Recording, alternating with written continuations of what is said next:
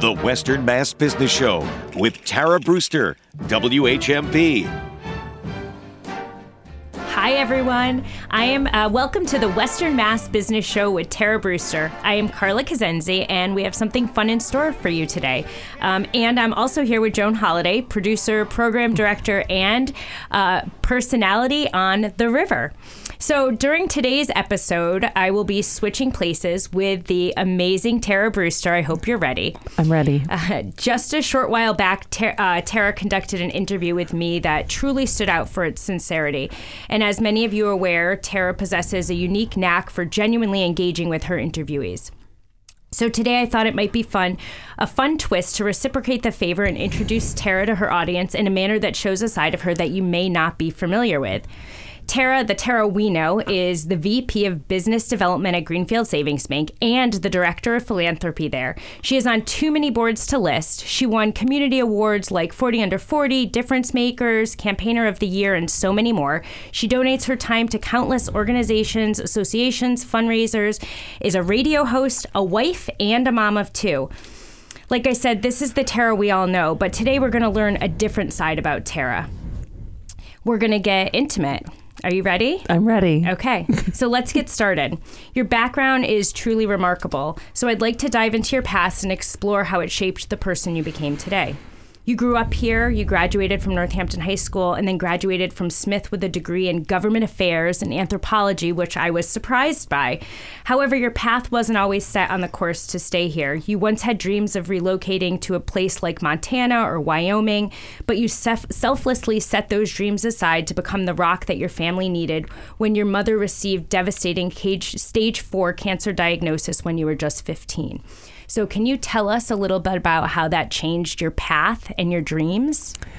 Yeah, thank you, Carla. That was all a lot to hold. I was trying not to hold my breath while you were talking about me. And we even left out one thing, which is you should have won 1 million awards already for networking because you are the networking queen, Tara Brewster. I should have worn my networking queen hat from the Get Down with Your Hometown Girls. They made me like a pom-pom hat from one of our festivals that we did and embroidered on the side of the hat says networking queen. But yeah, I mean, thank you for all of those kind things that you just said about me. And for people that don't know, I feel like I'm very honest to the interviewees that come in to interview on the show. This is my most stressful thing that I do every week, really and truly. And I think that it's that way because most of my conversations out in the community are really fluid. They're not being recorded. Mm-hmm. I don't have to prepare for them. They just kind of roll. So it's really interesting to also be doing this and to now have the tables turned and to being the one being interviewed. I didn't have to prepare. I didn't send you any questions. And so I'm really excited to have this go down. And you're right. It was from when you came on the show. And I was like, yeah, Carla, maybe we'll forget about the fact that she wanted to come absolutely in not. And interview me. But then I was like, every time we saw each other in the community, you're like, yep, we're doing it. And then Kayla, who also works at Tommy Carr, was like, okay, we got to plan this. Like, let's do this. And so the date loomed and now we're here. So thank you. Thank you so much for being here. Thank you for letting us do this. You're such a good sport about it. But there's so much more behind you that I didn't know. And I was already in awe of you before today. And I think that this just takes it to a whole different place because you have so much history and so much experience and life experience that has happened. And I just would really like you to help us put together how all of that has molded you into the person you are today. Yeah, thanks. I mean, I believe that it's so hard to be a human. I think that we don't really own up to that every day. We say like we're at the top of the chain of animals and, we're so blessed to be here. But really, it's a very hard experience to be a human, like period. Like regardless of, if you have to worry about food or shelter or money or, who you have around you, like whatever. So, I think that everyone has a lot of trauma in their pasts, and whether or not they come out and acknowledge it and confront it is up to them, it's up to a lot of circumstances in their life. And so, for me, I had a pretty amazing childhood growing up here in Western Massachusetts. I think that when we grow up places we don't really appreciate, like no matter where we grow up, right? Like I feel like the grass is always greener anywhere else but the place that you actually are. But I remember growing up here, and Northampton was the lesbian capital of the United States. Like that's something that I really remembered thinking and like calling this place and knowing that like that was like what we were known for. And I think it kind of in some ways like set up this whole acceptance and thought of other, and sort of just knowing that like we were special. This was a special place to grow up in. And so it was a special place. I went to Hill Institute, which was the oldest free kindergarten in the country, which unfortunately closed in COVID year, because nothing to do with COVID, but because the board had decided to close it. And Florence Grammar, which is now shuttered, JFK and the high school. And it was a magical place. Like all those places were really amazing places to grow up. But, for me, my mom had a cancer diagnosis when I was in high school, when I was 15. And, that was just absolutely completely devastating. Not only to me, but to my brother, to my father, to my grandparents and to the larger community. My mom was someone who always had a lot of energy, who was very outgoing and really warm and friendly. And so she knew a lot of people. She worked at Hampshire OBGYN, which was a OBGYN office right on Locust Street across from Smith Voc in Northampton. And I actually worked there. After school, I would walk there from Northampton High School and type new patient charts. Like, I think this is like Corey checks of having youth work in medical offices. I don't know. I don't want to get anyone in trouble. Oh, they're shuttered anyway now. But so I would go there and type new patient charts. So I was very close and intimate with her work. And, the doctors there were amazing. And, my mom was complaining for a while about left abdominal pain, and, they missed it.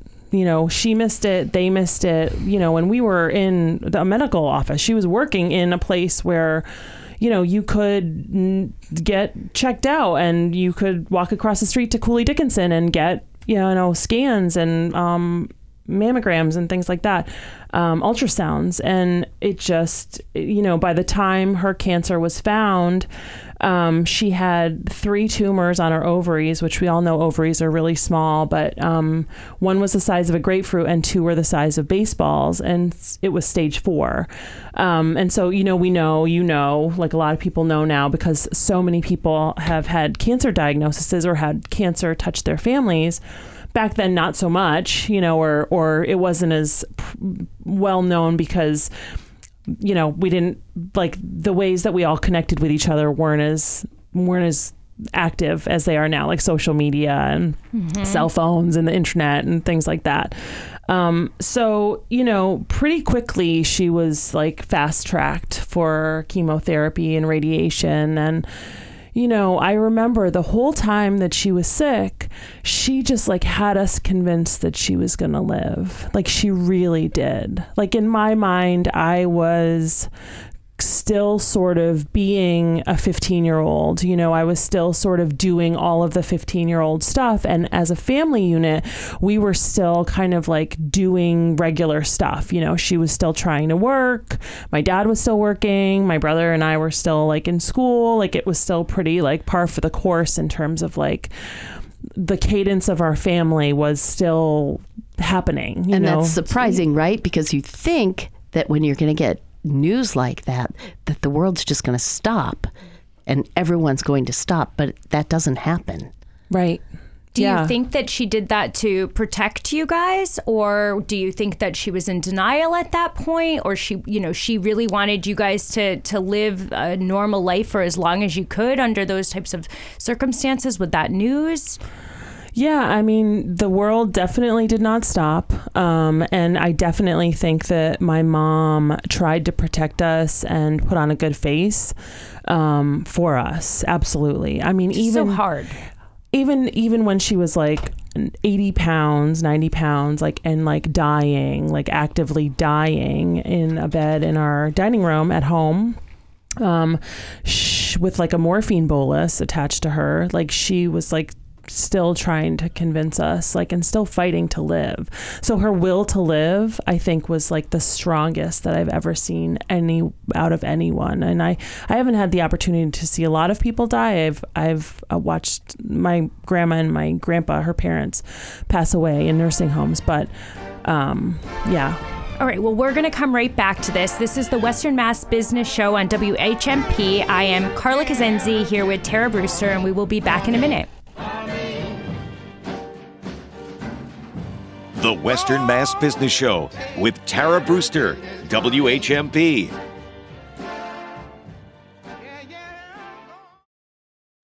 The Western Mass Business Show with Tara Brewster, WHMP. Welcome back to the Western Mass Business Show on WHMP Radio. This is Carla Kazenzi interviewing the most amazing Tara Brewster, and here with Joan Holliday. So we just left the break and we were talking about how sick your mom was and at her final stages and how that was impacting you at such a young age of 15. And, you know, over the break, we were talking a little bit about how your body protects itself from those memories and how your mom worked to protect you and give you a normal life for as long as she possibly can. Yeah. Right? Yeah. Which is so brave of her. It's the bravest. Yeah. The bravest person I've ever met. And you know, thinking back to just her protection of us, her maternal protection of us, you know, I really didn't understand because I didn't have kids of my own at that point. Mm-hmm. But she did not want to die because she did not want to leave my brother and I, you know, and that was like her real reason for the fight. And I'm not sure if she knew that she was going to die. I think she did.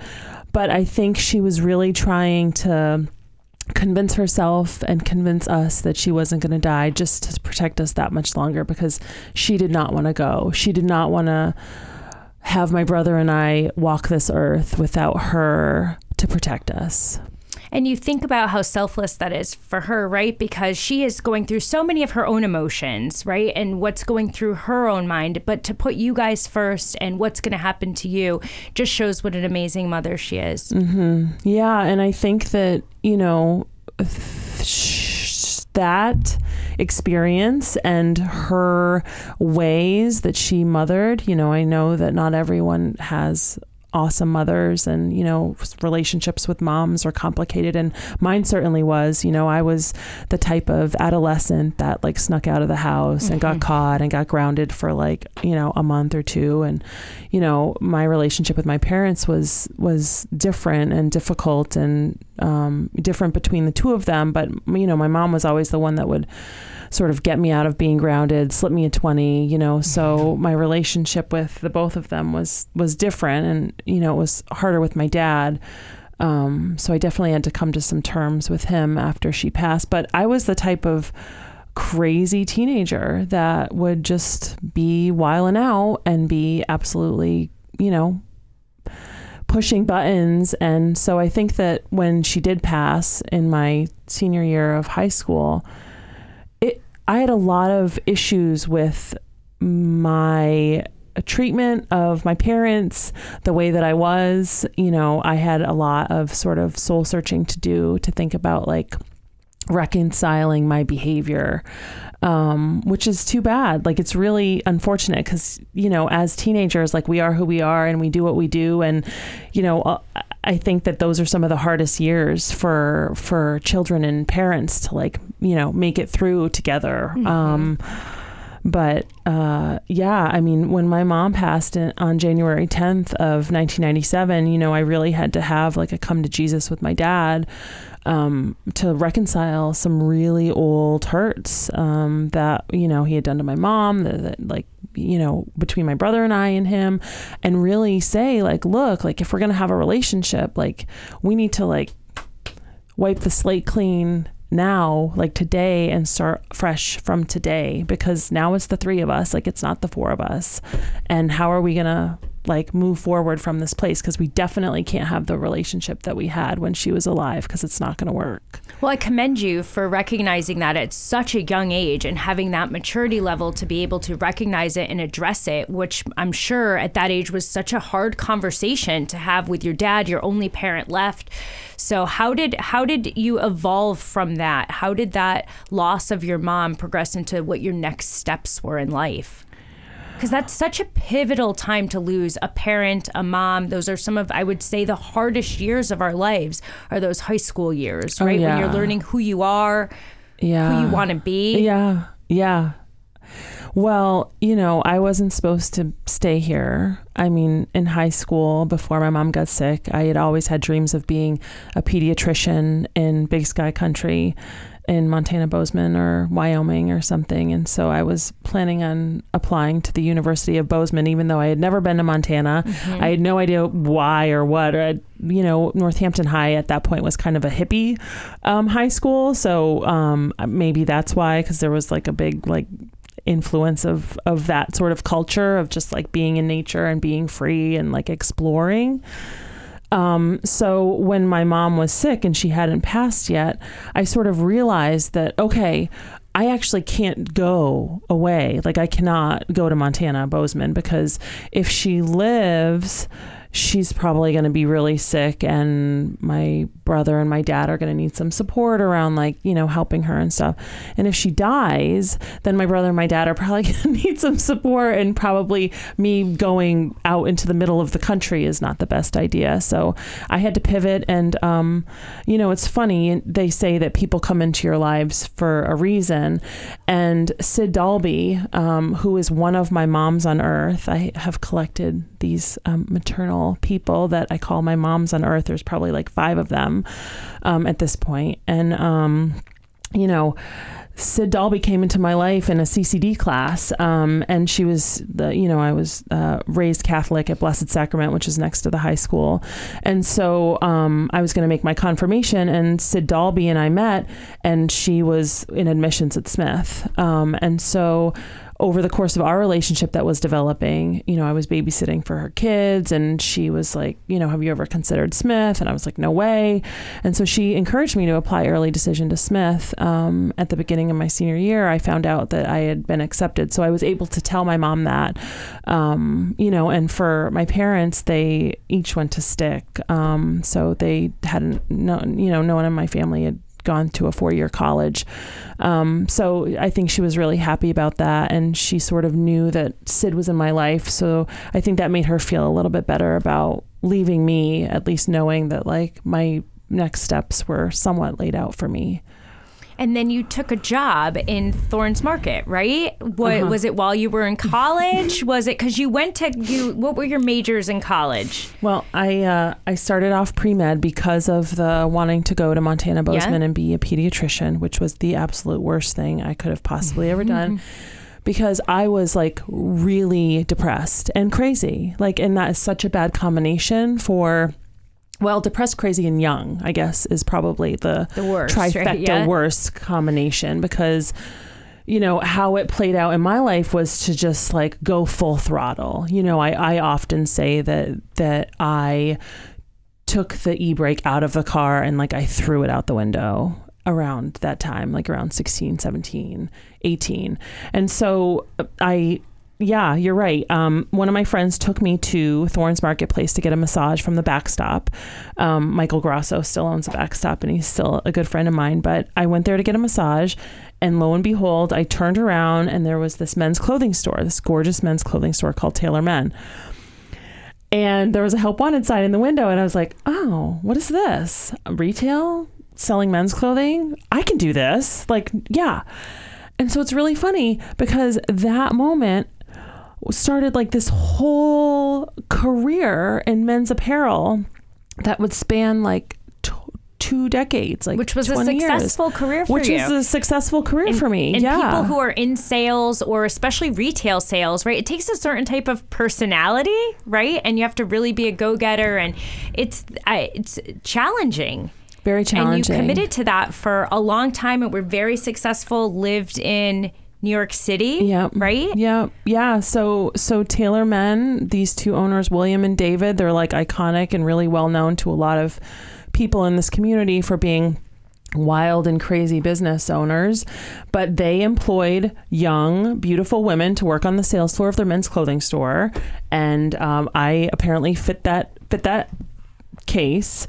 And I was just an animal. I loved selling really nice, expensive men's clothing to wealthier, affluent people from the community.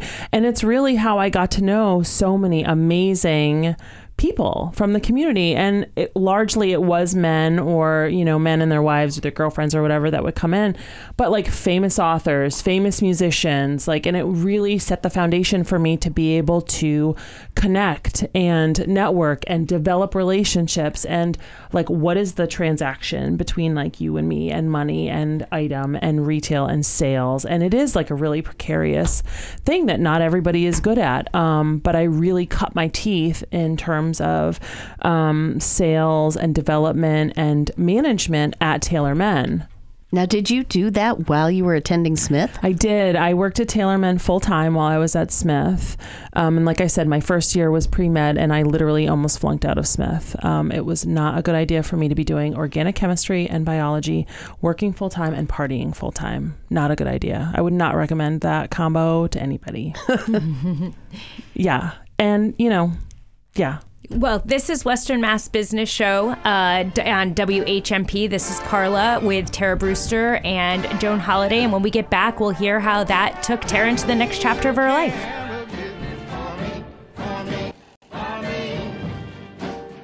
The Western Mass Business Show with Tara Brewster, WHMP.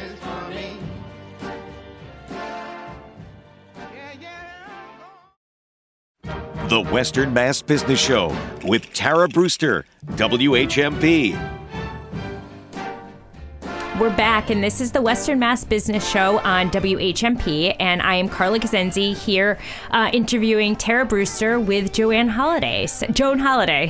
Sorry. No problem. And we're just talking about how, Tara had, how I would have never, from all my interactions with you, known that you were hustling, selling men's suits on a sales floor.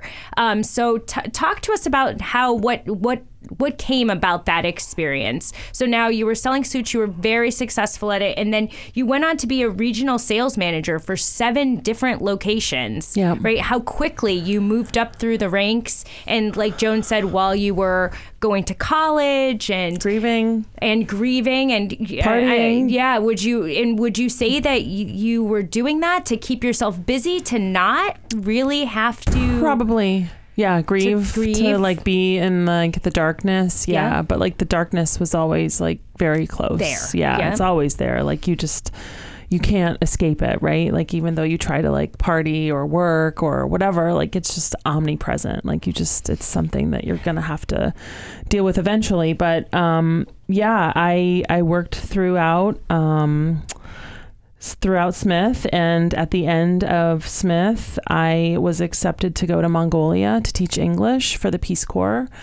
At the same time that William and David asked me to be the manager of Taylor Men, which seemed like a really great opportunity for me because I didn't really know what I wanted to do. And when I thought about it, although I would have loved to have been a wild horsewoman in Mongolia teaching English, I realized that you could do that until you're 85 years old. And so I made the choice at the time to say, okay, I'm going to pause on the Peace Corps. I'm going to accept this job with Taylor Men. And so I chose to stay, continuing to develop my career within the small retail business, which was Taylor Men, Taylor Women, and Strata in Thorns. And then we had Strata stores in Winchester, Massachusetts, and West Hartford, Connecticut, and Keene, New Hampshire. And so eventually I was the regional sales manager for all those stores. And you coined yourself a road warrior at that point, right? Traveling, maintaining all of the different stores, sales levels. Yep. And then, eventually I think William and David probably opened too many stores too quickly and bit off more than they could chew at that time. And so stores started to close and I started to see the writing on the wall. And at the time, one of my best friends, Hannah Corbett, was living in New York. And she said, just come to New York, and you'll figure it out. You can take over my bartending job at Slate in Chelsea and, you can figure out what to do next. And I really didn't realize how messed up I was until I got to New York City, because in New York City, you can get absolutely crazy and nobody will stop you from doing that to yourself or anything you want, whenever you want it, all the time. And it was really too much for me. I just really amped up my partying, and being out late and being up late and people that I was hanging around with. And somehow I managed to find a job through Taylor Men, through my contacts there, and got a job working in wholesale apparel sales in Midtown Manhattan on 40th and 7th. So I really have to thank Todd Rhodes for the opportunity, because I am sure if I didn't land that job, I would have probably come back home pretty quickly, because I was not a very good bartender, trying to look up how to make these drinks in New York City, nonetheless, right? Yeah, where the expectation is high. A little bit of that. It was not a great situation. But, I ended up having the New York metro area for a couple of lines of men's clothing. And then from there, I had from Maine to New York City. And then after that, I was given Maine to Florida. And so quite often I would get in my car and just drive to different men's clothing stores all up and down the East Coast. Now, how old were you at this point? Probably 22, 23. Oh yeah, Joan. Oh, Joan. You have no idea. It was a really intense time for me. And for me, I didn't have kids, I didn't my partners at the time were also wild and crazy and, whatever. I would just go. And so the further I got from New York City, from my apartment, the closer I was to the next place. Right. So I think one time I called my boss and I was like, well, I'm in New Jersey or I'm in Maryland or I'm in DC. I think I'm just going to keep going to Florida. And he was like, what? I was like, I think, I'm just going to make my way down the East Coast and just see stores and then come back up. And he was like, really? And I was like, yeah, because the further away you get from the place that you started, the closer you are to the next place. And so that was bananas. That was absolutely bananas. But that was great until I learned that Taylor Men had closed. And so I don't know when it dawned on me, but I sat in my apartment. I said, okay, Taylor Men just closed. That was $1 million store in Northampton. That now there's $1 million market gap for men's apparel. I've run, I've worked retail on a sales floor. I've, managed, and now I have this wholesale component where I have all of these relationships in the industry to be able to connect to salespeople and lines and stuff. I need to go back and open up a men's clothing store. And so I called my brother and I was like, Mike, can I just crash in on your couch or whatever for a little while? I think it was 26 at the time, because I was in Manhattan for almost 4 years. But yeah, so I got back and just pretty much marched my butt into Florence Bank, which was where Mark Romoli was at the time. And Mark Romoli is now at Greenfield Savings Bank and he's the SVP of commercial lending. But I met him and I was like, look, I need $100,000 to open up this store. And he was like, okay. You need a business plan, you need this, you need that, blah, blah, blah, where are you going to move? And I said, I left him. And then I came back maybe a week later with all the things that he wanted, and he was like, okay, let's do this. And that's when you opened Jackson and Connor. Yeah. Right? Yeah. So I found, I got the $100,000. I found a business partner, Candace Connors, who she and I had worked at Taylor Men together. And she was at the time at Yale Genton, which was still open in West Springfield. And so I got her to agree to partner up with me. We had met with Rich Matowitz and Doug Cole, who own Thorns Marketplace, because we had looked at all these spaces and really figured out that the best place is really the place that everyone knows to be an iconic men's clothing store. And so before Taylor Men, it was Chona Men.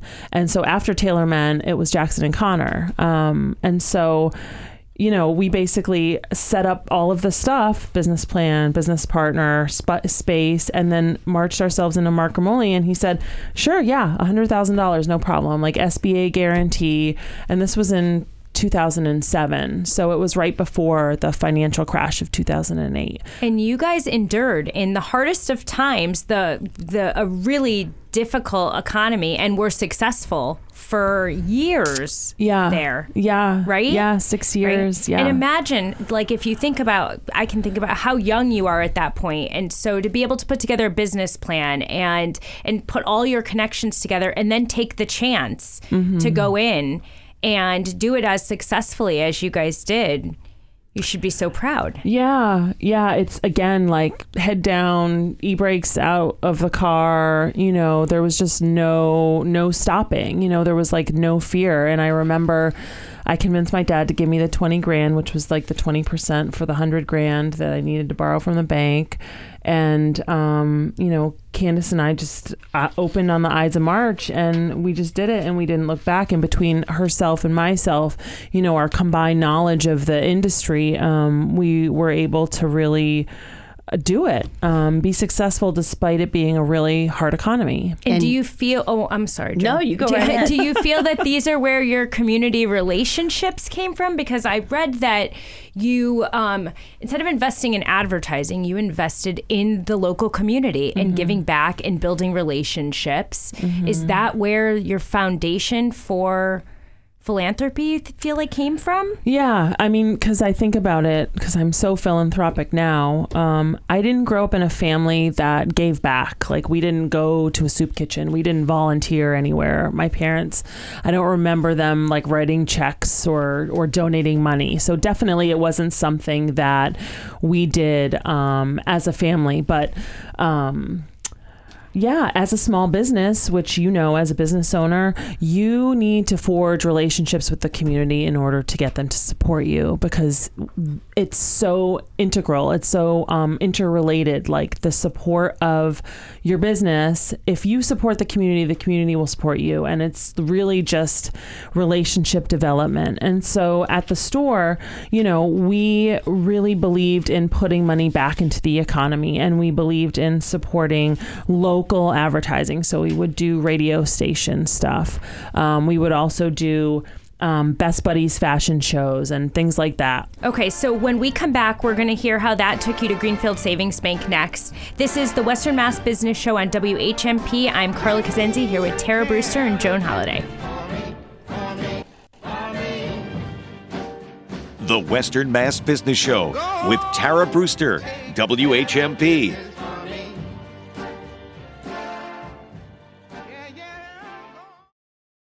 The Western Mass Business Show with Tara Brewster, WHMP. This is the Western Mass Business Show on WHMP. I am Carla Kazenzi with Joan Holliday interviewing the amazing Tara Brewster. So we, just to pick up where we left off, during break, we were talking a little bit about relationships in the community and how Mark from Florida Savings Bank had taken this risk on giving a 27-year-old with a business plan $100,000 to start a business in the community, and how it's those relationships that make a difference in a community thriving. And now, as that business dissolved, you two now work together at Greenfield Savings Bank. Yep. Yep. Isn't amazing how that... It's amazing. Yeah. So Mark ended up going to Greenfield Savings Bank when I still own the business, and we switched our accounts to GSB because of a lot of things I won't go into right now. But we stayed in touch. And after we sold the business to Will, our employee, Will Brideau, owns the store. So if you want to go see him on the second floor of Thorns Marketplace. And I was working for City Space and Symphony Hall in the Springfield bid between my like consulting time in between owning the store and working at Greenfield Savings Bank. And so I wanted Mark to meet with Mark because I wanted GSB to sponsor a show. And so I called him up and I said, will you meet me at Paul and Elizabeth's for some lunch? I want to ask you something. And he's like, okay. So we ended up meeting, and he said, well, before you get started on whatever you're here for, I have something to ask you. And I said, okay, what? And he said, we're looking for someone to do business development at Greenfield Savings Bank in the Hampshire County market because we really haven't developed that business at all yet. And I think you'd be perfect for it and you should apply for that job. And then he looked at me and he said, what did you want to ask me? And I said, nothing at all. And now look how that's progressed, right? Now you're the vice president of business development. You have made huge strides for the bank. You're the director of philanthropy there, right? Yep. So amazing how that all kind of worked itself out. And you're everywhere. We were just talking last week, we saw each other at 2 different fundraising events, or, one of them was actually community events, women supporting women, and a different one was a fundraiser.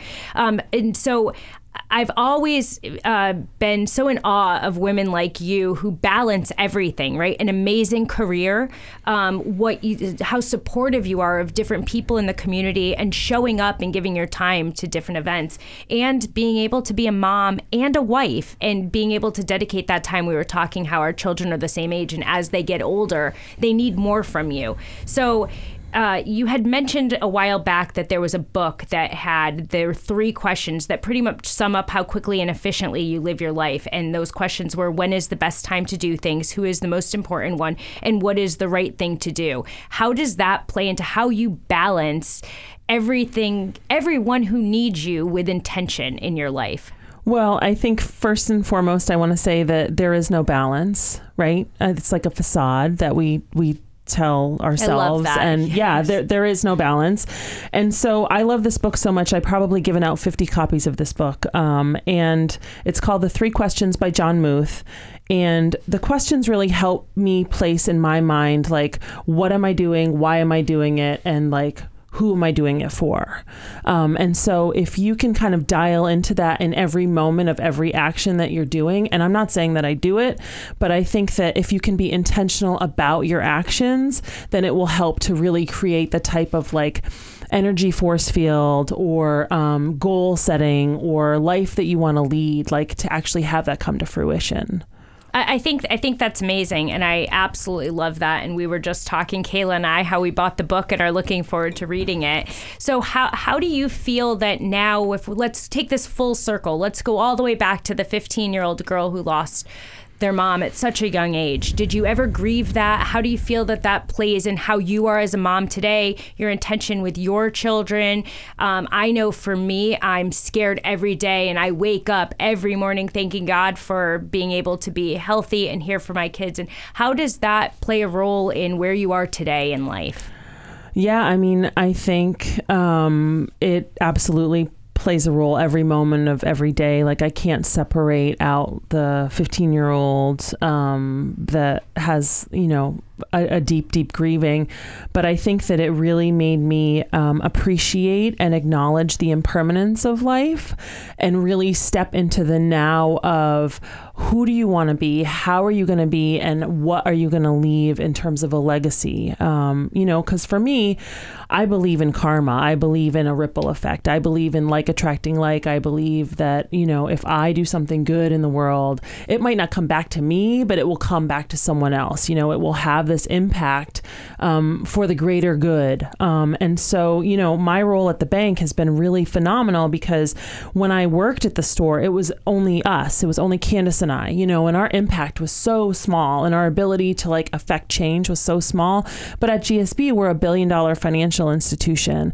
And so almost 7 years ago when I started, I really convinced senior management that if we do things in service of other, what we need to have happen for ourselves will come back to us. And so because of that mentality, because of that sort of energy transfer, when I talk about these things with senior management, they're like, what is she saying? But that's how it is, and people are going to come to us because they see the work that we do and how we are and really decide oh, I want to be with them. Those are my people.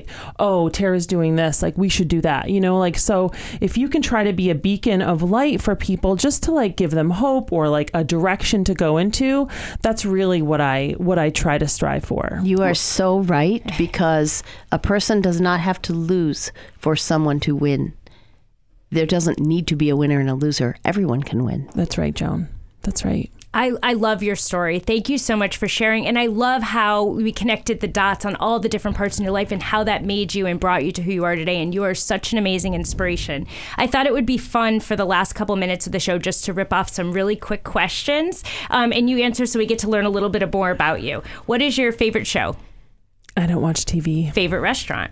Oh, well, I would get in trouble if I said that because I have so many as customers, I think. Okay, we'll skip that. Yeah. Something on your bucket list. Oh, well, I'm seeing Bob Dylan next week in Springfield, which I'm really excited about because he's pretty old and he might pass away. So I'm going to check that off my bucket list. If you had to give your 18-year-old self one piece of advice, what would it be?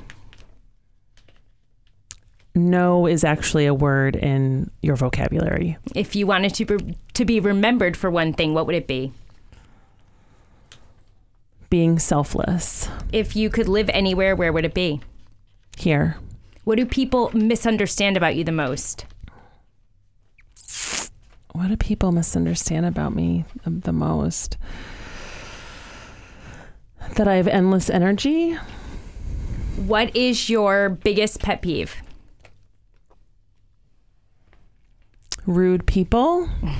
Well, Tara, thank you. Thank you for letting us turn the tables on you today. Thank you for opening up about some very intimate topics and for all you do to make this area a better place and to inspire all of us to do better, to be better. And thank you to everybody who's listening today. And I want to give a special thank you to our sponsors, Business West and Greenfield Savings Bank, who I love the story because I would have never made that connection. So I really appreciate that. And Mark taking a chance on you, and now look, I know. Community is a better place because of that and because of you. I know. I tell everyone that we have a commercial love relationship, which he hates, but it's because he loaned me the money for my dream and I paid him back, which is like a true commercial love relationship.